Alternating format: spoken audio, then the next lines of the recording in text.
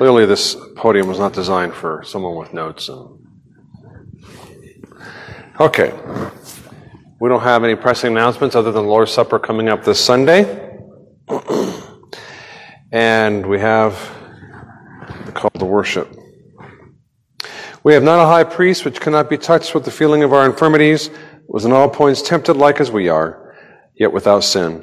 Let us therefore come boldly into the throne of grace, that we may obtain mercy and find grace to help in time of need. Let's bow our hearts and heads in silent preparation for worship.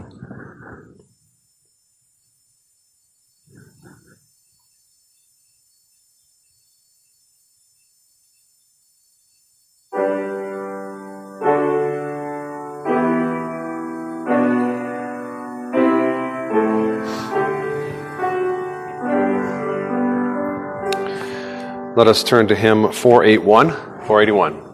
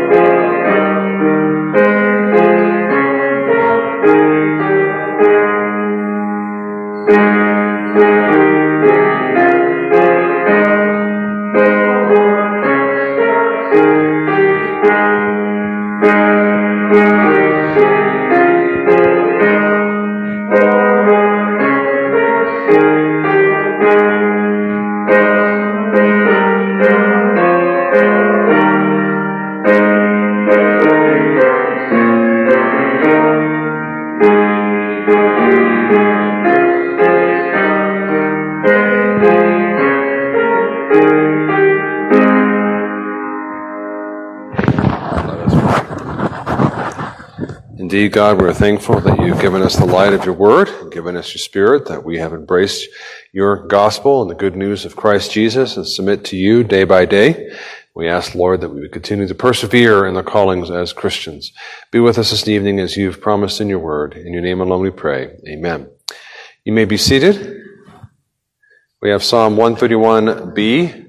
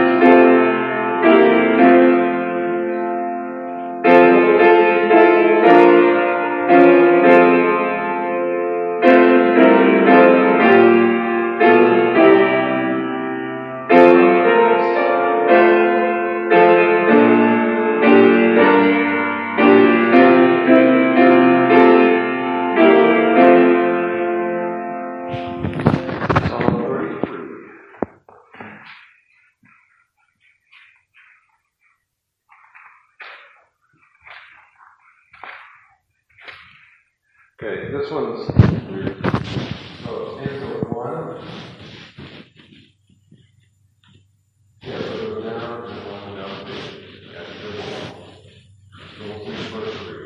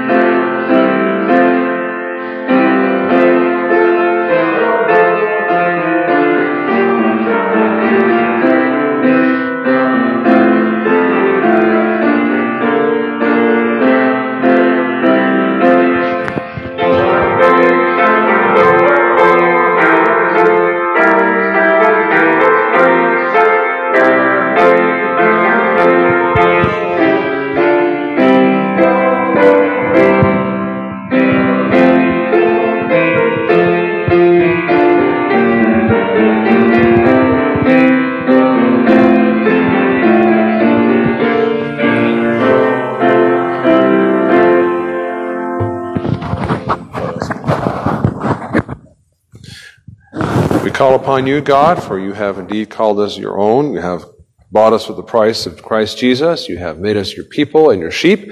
And we gathered this evening, Lord, thankful for yet another Lord's Day of peace and safety in our travels to and from, Lord, and to be with the saints, God, to hear your word, to sing praises, and think about you and the works of creation through this day.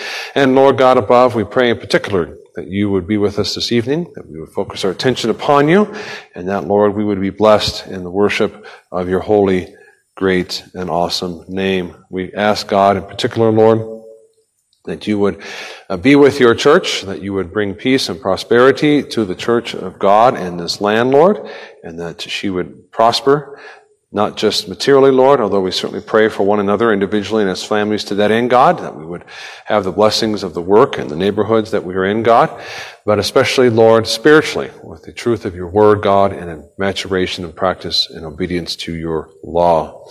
We ask God for our medical concerns this evening, for those who have chronic ailments that have flared up, and those in the hospital, God, or in rehabilitation recently, Lord, that you would be with them and help them, God, to persevere, to take care of their bodies as best they can. We lift up the Stansberries in particular, Lord, with their son, that you would be with him and them, God. We thank you for the times they've had together for these many years. And we ask again, Lord, for the healings of our body, and that we would trust in your providence, Lord, even if there is no healing, that we would have the wisdom and access to good medical care and health for our body, Lord, to take care of what you've given us, God. We are grateful for the great medical care that we have here, although we wish it were better in some regards, but we still have much freedom and an opportunity, Lord, to do what we can to take care of our body. We pray, God, for the COVID situation, although it has taken a long time. It seems forever for things to become more normal and more places across this nation, especially where we live in our areas here in Colorado. We're thankful that they are coming back to normal. The newer strand is not as serious as it used to be. Nevertheless, Lord, COVID is a problem for those who are high risk, Lord. So we pray for them. We're thankful, God, that they have access to care and have access, Lord, to preventive care in particular, God, that would continue, Lord. And we pray, God, that you would be with us as a church in the callings and places in life that we find ourselves in, Lord, for the young and old alike, that the youth among us, God, would use their strength and energy for the good of the church and to help those who have been here and have knowledge and experience to give them, Lord. They would learn from these things and go further in their life than we have in ours. We certainly pray that for our children, God, as they learn our truths and our experience in your truth and your word, Lord, and they can grow thereby. We pray for the aged among us, God, that is everyone else, relative category to be sure, that we would take the energy of the youth and their imagination and opportunities, Lord, for the good of the church and for one another, God above.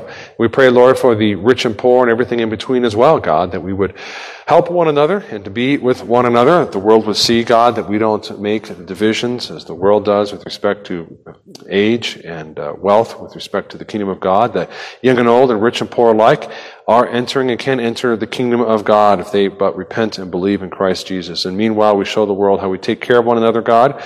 We don't ignore these differences, for they are part of what it means to be human, and humans, Lord, are saved. And so, Lord, salvation does not change these distinctions. And God, we who are rich and we who have much can use such, Lord, for one another, for the poor amongst us, God, for those in need. We pray that we have those opportunities, and they will continue, Lord, in spite of such a difficult and questionable economy. And for the poor among us, God, to have the humility to take what is needed for them, Lord, and to learn and grow thereby and to use their abilities, God, that they may have, that the rich do not have, either spiritually or in other ways, Lord, to be helpful as well. We ask, God, that we continue to have unity in our church, unity in our presbytery, and unity in our denomination. We ask for your special blessing upon us this evening, God. Be with us, we pray. Help us, Lord, to bless your name and to learn from the preaching of your word this evening. In your name alone, I pray, for your glorious name alone, we pray. Amen. We now have the tithes and offerings.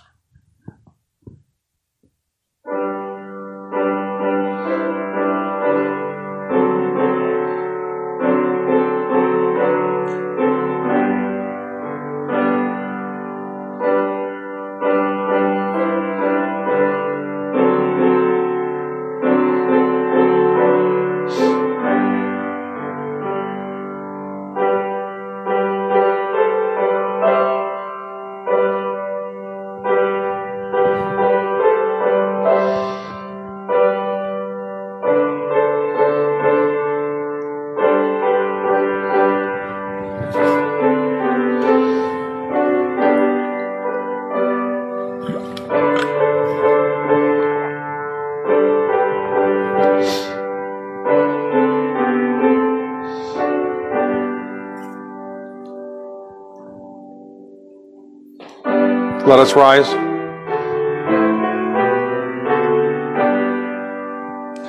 Praise God, from whom all blessings flow.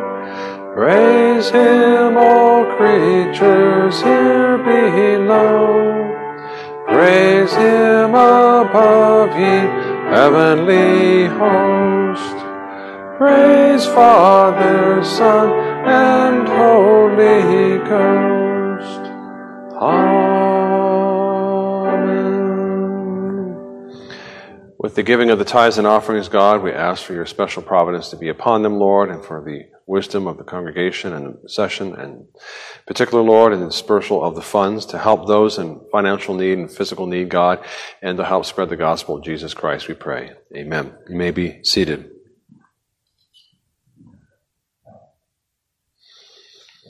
Let us turn to our Bibles to Zechariah chapter 14.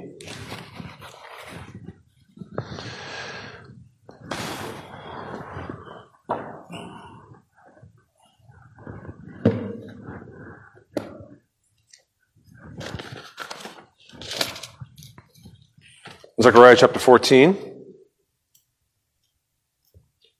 Obviously, we're coming to the end of this book.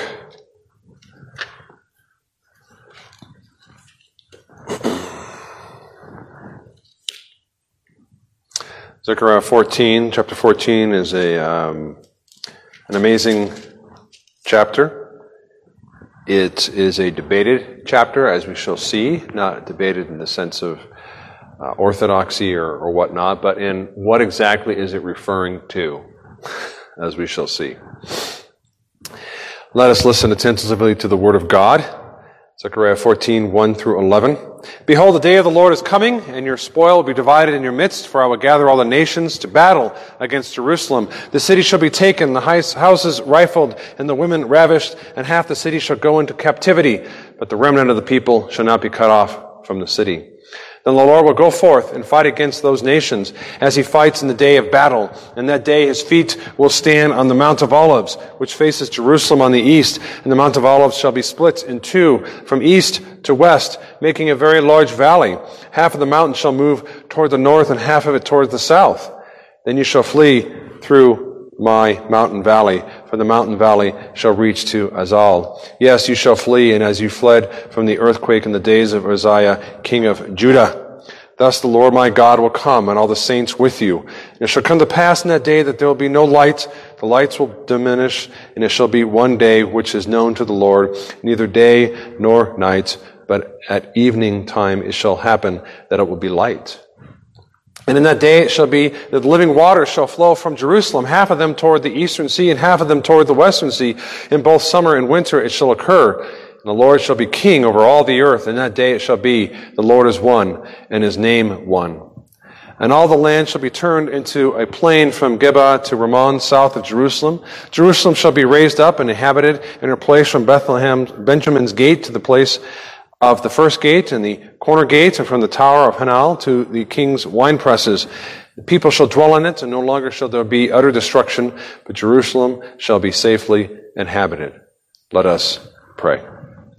With these awesome words, Lord, and this amazing picture of the future, God, we read of the coming judgments and hardships upon the church of Jesus Christ, here summarized as Jerusalem, but also, Lord, more words about deliverance of your people and the greatness that is to come, God, when Jesus Christ shall return, and we shall all dwell safely in Jerusalem, God above, and there shall no longer be any other utter destruction or curse upon us or upon this world. We long for that day, God, in spite of the bad times that may occur, Lord, but we know there are better times beyond that, God, and a new heavens and a new earth. Help us to that and be encouraged by this prophecy as it was encouraged meant to them of old, Lord, to look to the future of the coming and the deliverance of the Father, the Son, and the Holy Spirit. In your name alone we pray. Amen. The last chapter of Zechariah, as I mentioned, is something to behold. I haven't read all of it. We'll continue to read the rest of it here. And you have pictures of plagues and a description of every nation coming into Jerusalem and keeping the Feast of Tabernacles, and even the pots on the land shall be declared holiness to the Lord. Even the most common, mundane things in the land shall be set aside and special before God. It's something to behold, to be sure, especially if you grew up like I did in dispensational premillennial circles. It paints a grand battle and a grand deliverance from God Almighty. It has enough details to tantalize the imagination, but is vague enough for commentators to debate its full meaning and application. It's, as one commentator points out, T.B. Moore from the 1800s, he says, the general facts predicated are a wide combination against the church, a time of trouble ensuing, in the midst of which the Lord appears in terrible power, destroys the enemies of his people, establishes the church in permanent glory, inflicts enduring punishment on the finally wicked, and brings about a state of holiness that shall be the last and perfected state of the church. That's quite a mouthful. And it's a general description of the future from his position. As we'll see that some believe it is referring to specific events, either before the time of Christ, after the time of Christ, or in the future yet to come. My take, for now, I'm not dogmatic, is it's a picture of the age in which we find ourselves in, progressing until the time of Christ returns, and an overlay, a twofold overlay of immediate things, because there's pictures of destruction and judgment.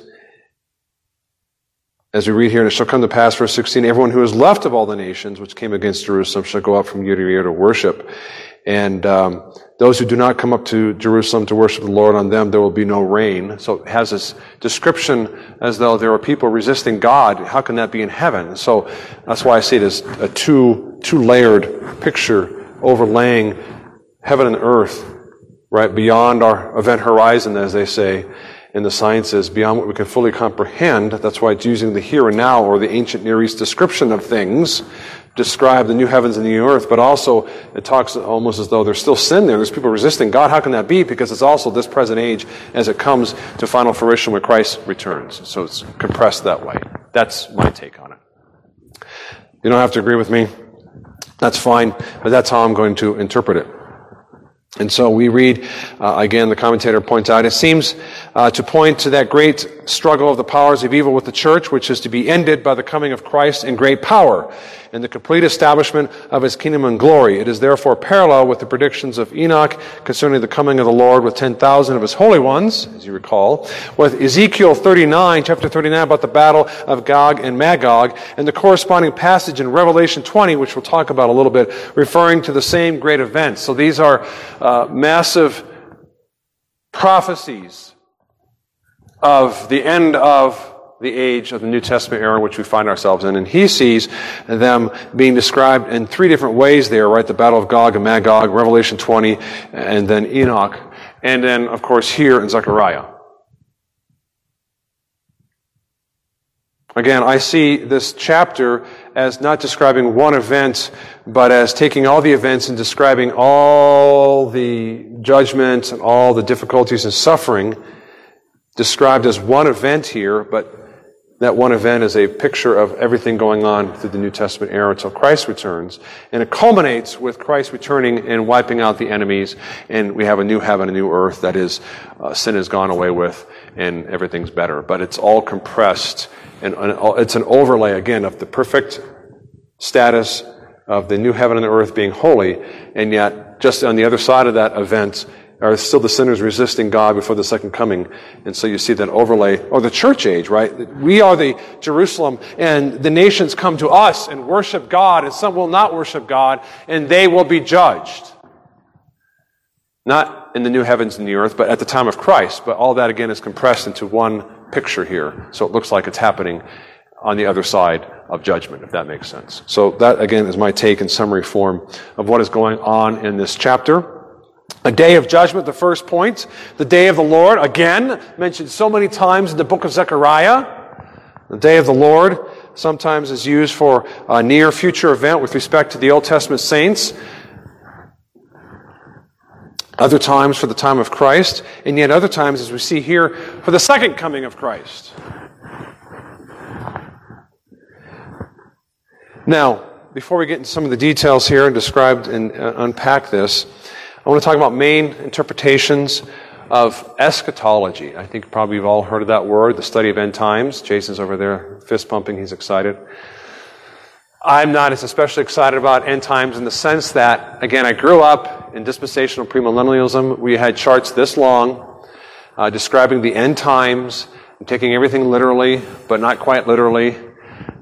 seven-headed beast coming out of the ocean like Godzilla, apparently, but then they turn around and say, well, that's not really literal. It was very confusing that way. Here, they would take the Mount of Olives being split, that Christ would come and land there, and that wasn't the second coming. That was the first of the second coming, right? You have Christ coming invisibly and coming the first time, and then a millennium, 1,000 years, and coming at the last at the end of the millennium, because in that millennium, although it's Christ's reign fails, and Satan rebels against Jesus, ruling out of Jerusalem, and he has to fight him again in the great battle of Megiddo. So that's what I was taught, and that is not orthodox. It is rejected by the church of the last 2,000 years. That is specifically the dispensational part, which is that Israel is somehow special. And there is a premillennialism of old that is not dispensational. They don't have a special take on the Jews that way. That's a minority view today. So the main views of what this chapter points to go back to the point of the text, some believe it's the time of the Maccabees when they rise up and revolt against the powers that be around them, and they have peace for about 100 years. But during that time, there was much fighting and turmoil from the enemies of God. And then the fall of Jerusalem, so that would be after the time of Christ. The time of Maccabees was before the time of Christ. Here, the fall of Jerusalem is 70 AD, after the time of Christ. And then again, as I say, others believe it's yet to come, or it's a picture of the entire New Testament age. Matthew Henry doesn't give an answer either way for himself. He acknowledges that there's disagreements. Calvin tends to think, as I recall, that it's the time of Maccabees. Now, the post-millennials, which believe that there is a future golden age, the traditional post-mills, believe that before that time comes, this golden, a specific demarcation. This is the golden age, boom. Not literally 1,000 years, but a very long period of time in which the gospel spreads across the earth. Bad things will happen just before then, and then great things will happen. Bad things happen before the golden age. The pre-mills is there's an end-time battle in Israel before the second coming of Christ.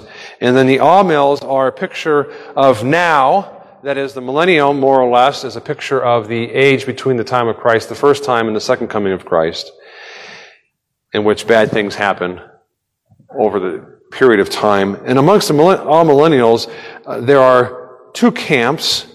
Those that expect a specific battle, like what we read here in verses 1 and 2 and 3 and the deliverance therein, before the coming of Christ in this present age. And others, like myself, who are not expecting signs of Christ's return, per se. Anything substantive that you can say, well, Christ is pretty close to coming. So even amongst the all-mills, we have differences of opinion on this matter.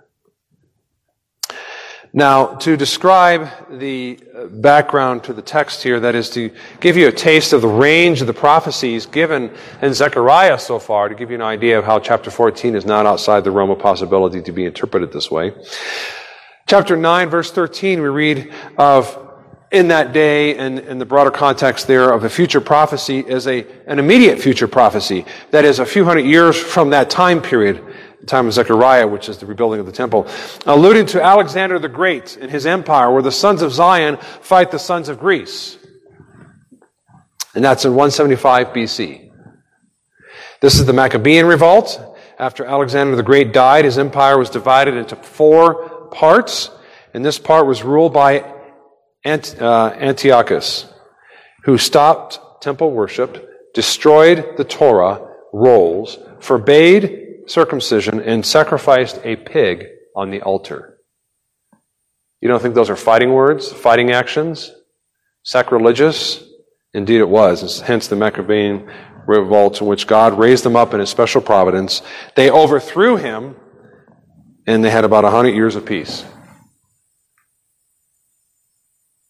That could be. The details, again, there's enough details, you're like, oh, something must be going on here, but enough generalities, you're like, maybe not. Maybe the fall of Jerusalem. Again, great thinking minds disagree historically.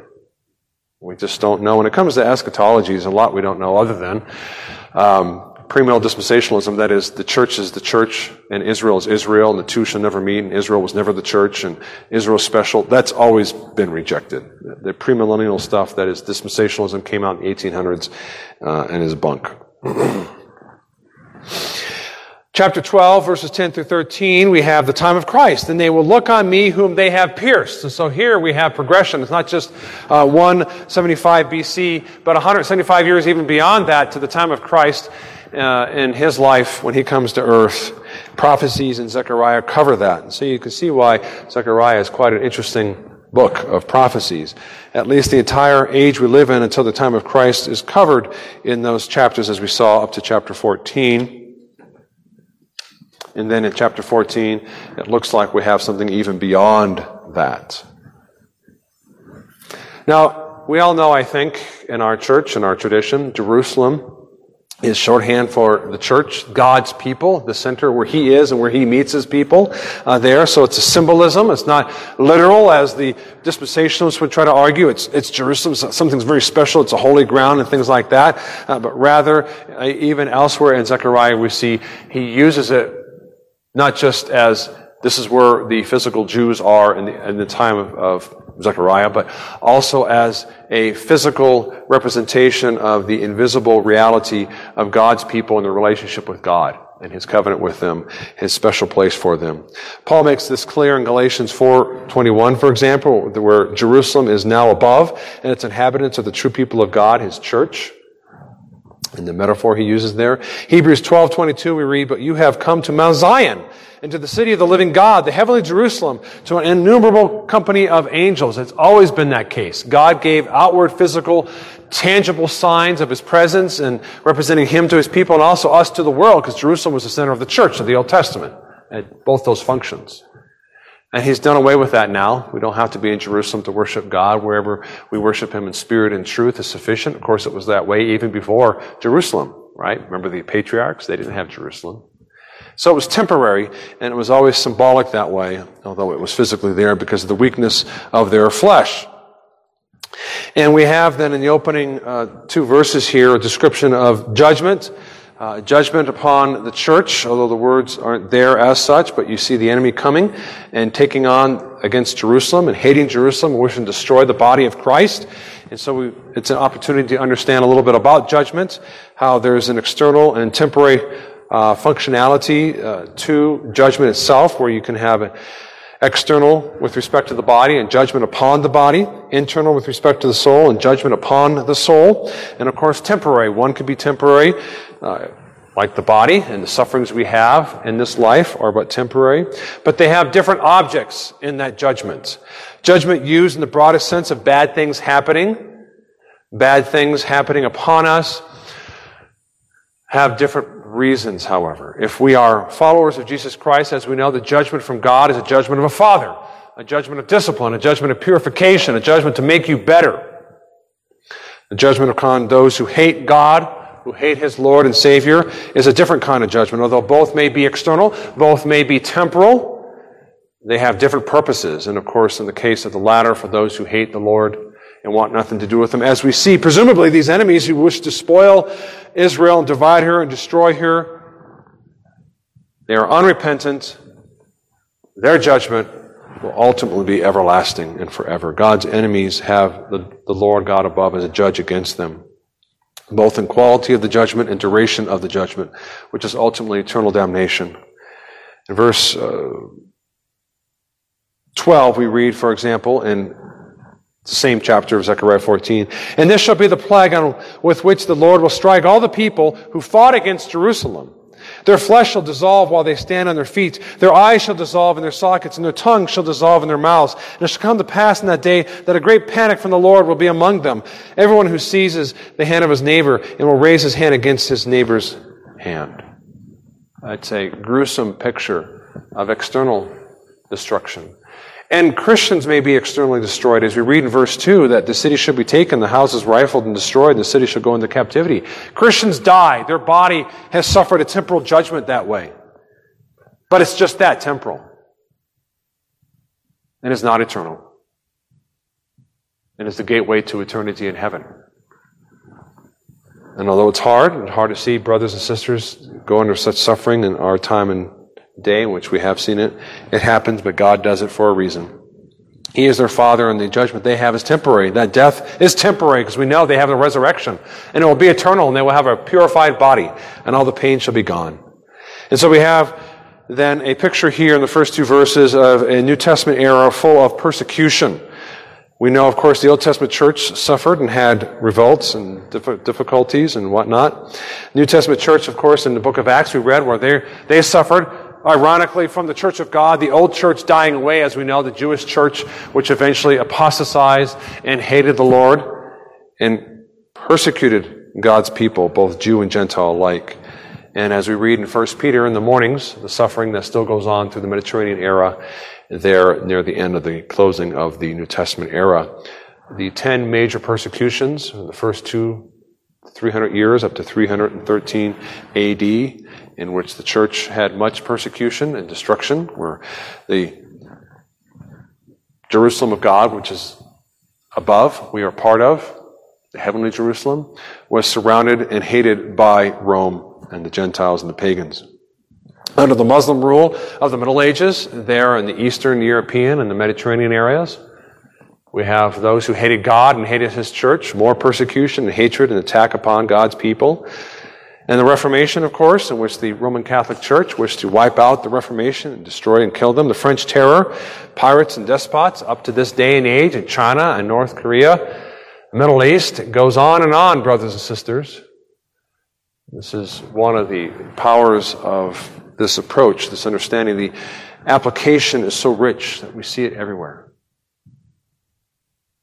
People hate the church. People hate the gospel. And it is wishful thinking for us to somehow think, these people, maybe these people think a little different.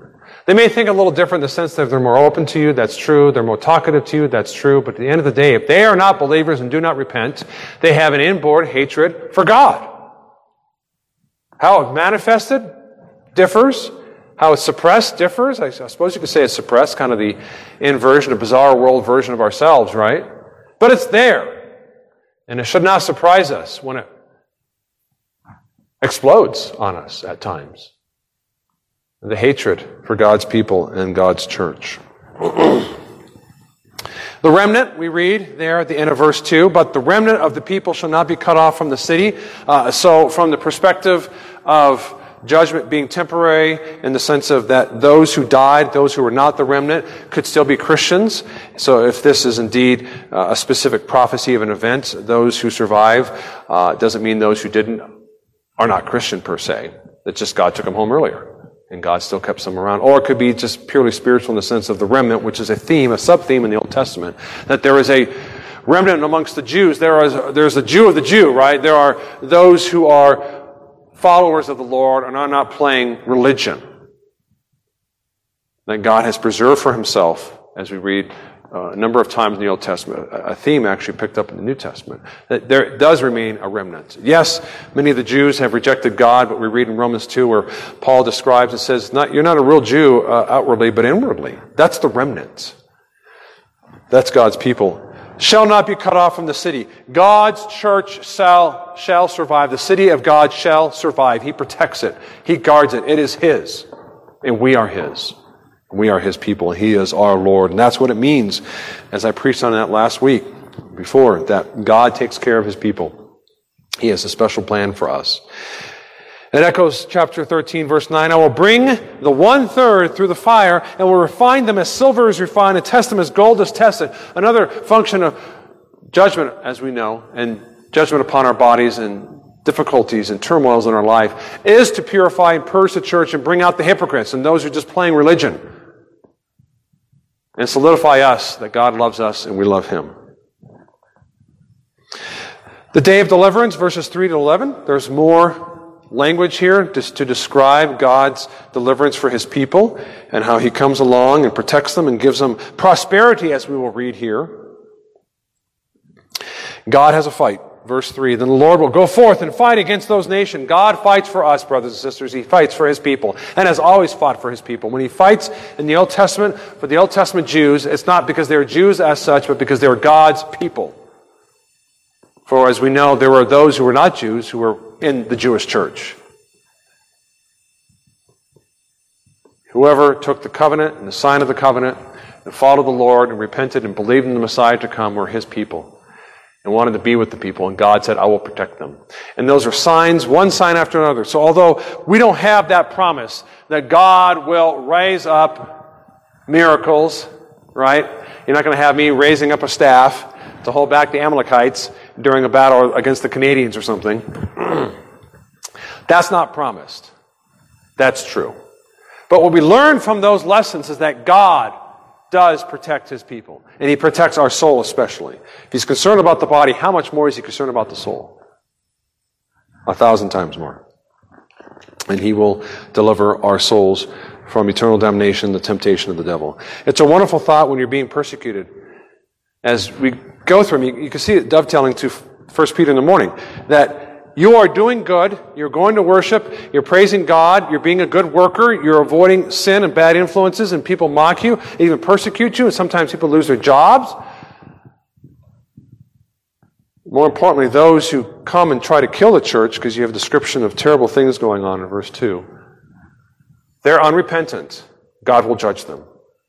And He will vindicate you. He fights for you, brothers and sisters. He fights for His church. And we see that in the second coming especially. And so we have a picture here in verses 4 to 5 of Mount of Olives, where then the Lord will go forth and fight against those nations, and He fights in the day of battle. He is our warrior for us. In that day His feet will stand on the Mount of Olives, which faces Jerusalem on the east, and the Mount of Olives shall be split in two. A mountain split to one end. Why highlight that fact? As I said, I grew up, I was taught this is a prophecy of the first of the second comings of Jesus. He comes first after the 7-year tribulation, and then He reigns in His human body for 1,000 years, and then there's a great battle at the end. I was never told exactly what that was. I don't know why, but I think there's no buts in I think, but text tells us that they shall flee through my mountain valley. From the mountain valley shall reach to Azal. The division there will be a division of a valley so they can flee Jerusalem. He makes the way of deliverance, brothers and sisters. He gives a way for us to be delivered. And He has, as we know, in His special providence. I've described that sometimes in history, those great events where people would describe as miraculous.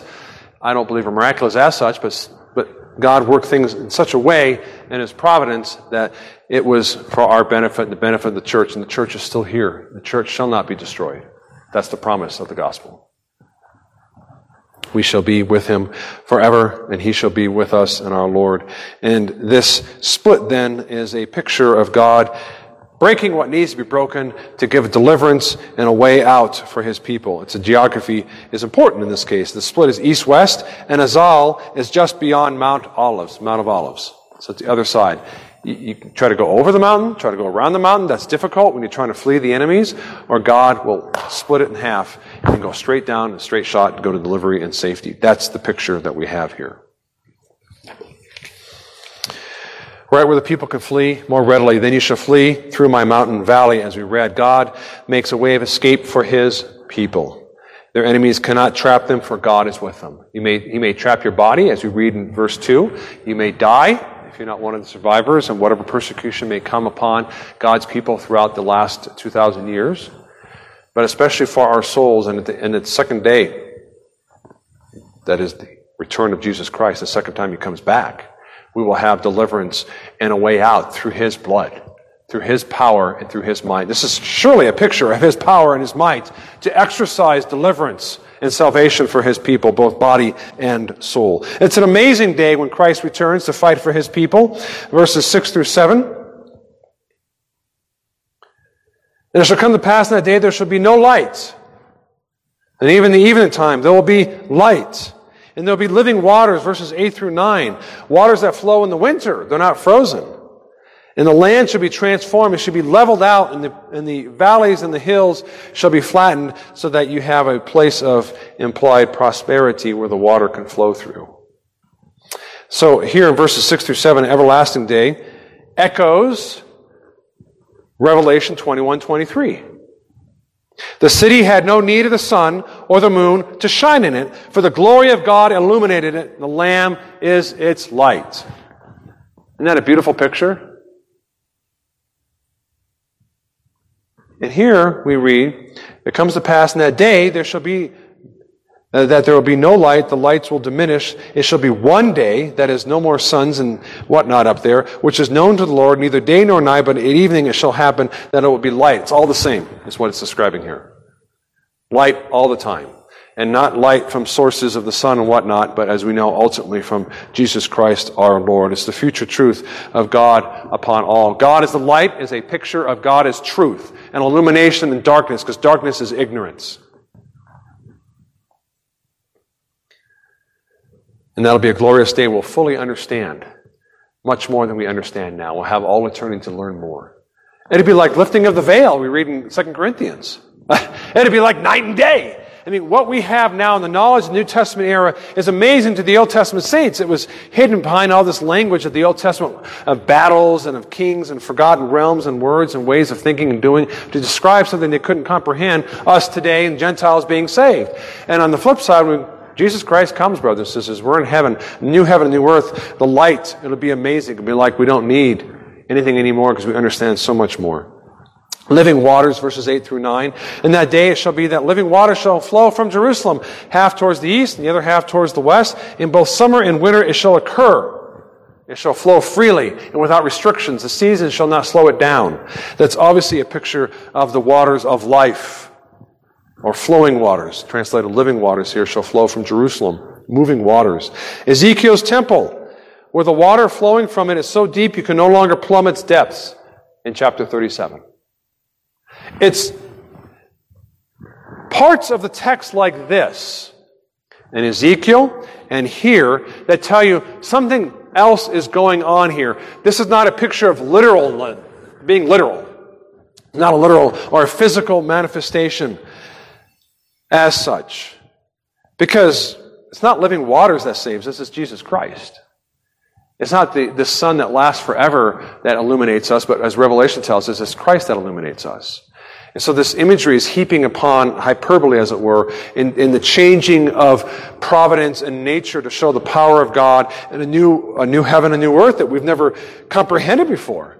How can we picture such glorious beauty and perfection, where the water shall flow throughout the entire seasons, as you read also of the leaves of the healing in Revelation that come upon the nations? Really, it's going to be a leaf, and you have to come up to and put it on your hands and heal your body? Is that what it's saying? Or that it's continual blessings upon God's people every season, all the time, is that picture there. And so here with the waters, echoing again Ezekiel, where it's so deep you can't plumb it. You can't go down to the bottom of it. We can do that today. We could go to we know how deep the trenches are and whatnot. What's it saying? It's saying this is something supernatural. This is a different world. It's not a literal temple in Ezekiel 47, and this is not a literal day in the sense of what we see passing to and fro, or waters flowing across the land, or the land, verse 10, shall turn into a plain and be flattened out. That is the hills and valleys. It's a very hilly area around Jerusalem. But rather, God is shaping nature for the good of you. It's a new heaven and new earth. And so those are your clues there in the text that something else is going on here. It's something way in the future that is the second coming of Christ. And so the land transformation, verse 10, Gibeah, its uttermost border, to Ramon, which lays south of Jerusalem, as was the uttermost southern limit of Judah, as Henry reminds us. That is, it's describing the areas around it, kind of like northeast, west, and south. The greater area to show the depth and the breadth there shall be raised up and above all the world, above all the nations, and the area around it flattened out. So the leveling of the land, probably for the ease of the water flowing, certainly to make prosperous, because it's difficult to travel through hills and through valleys.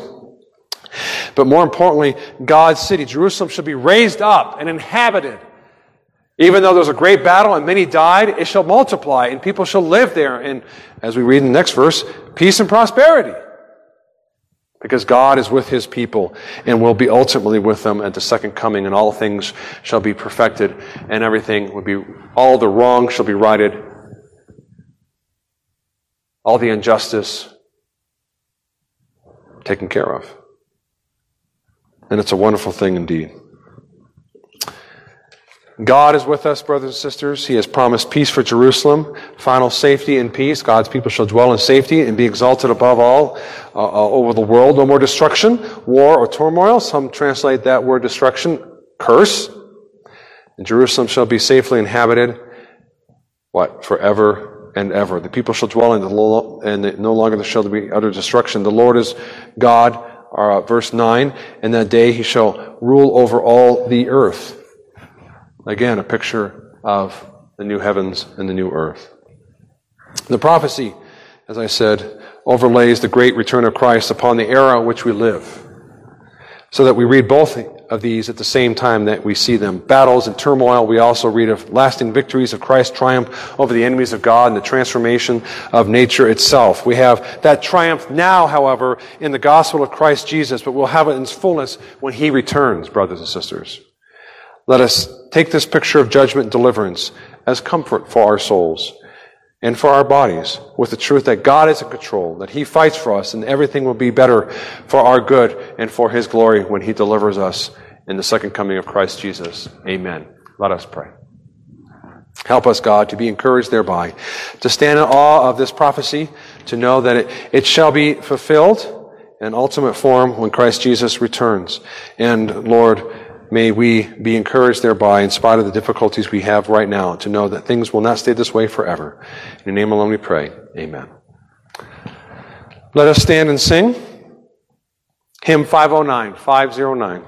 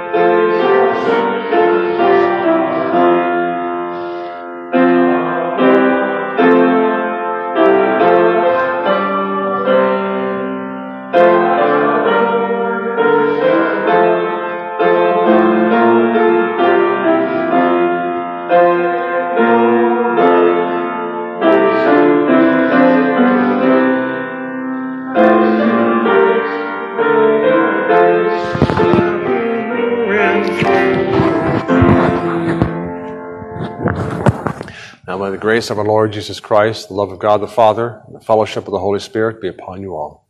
Amen.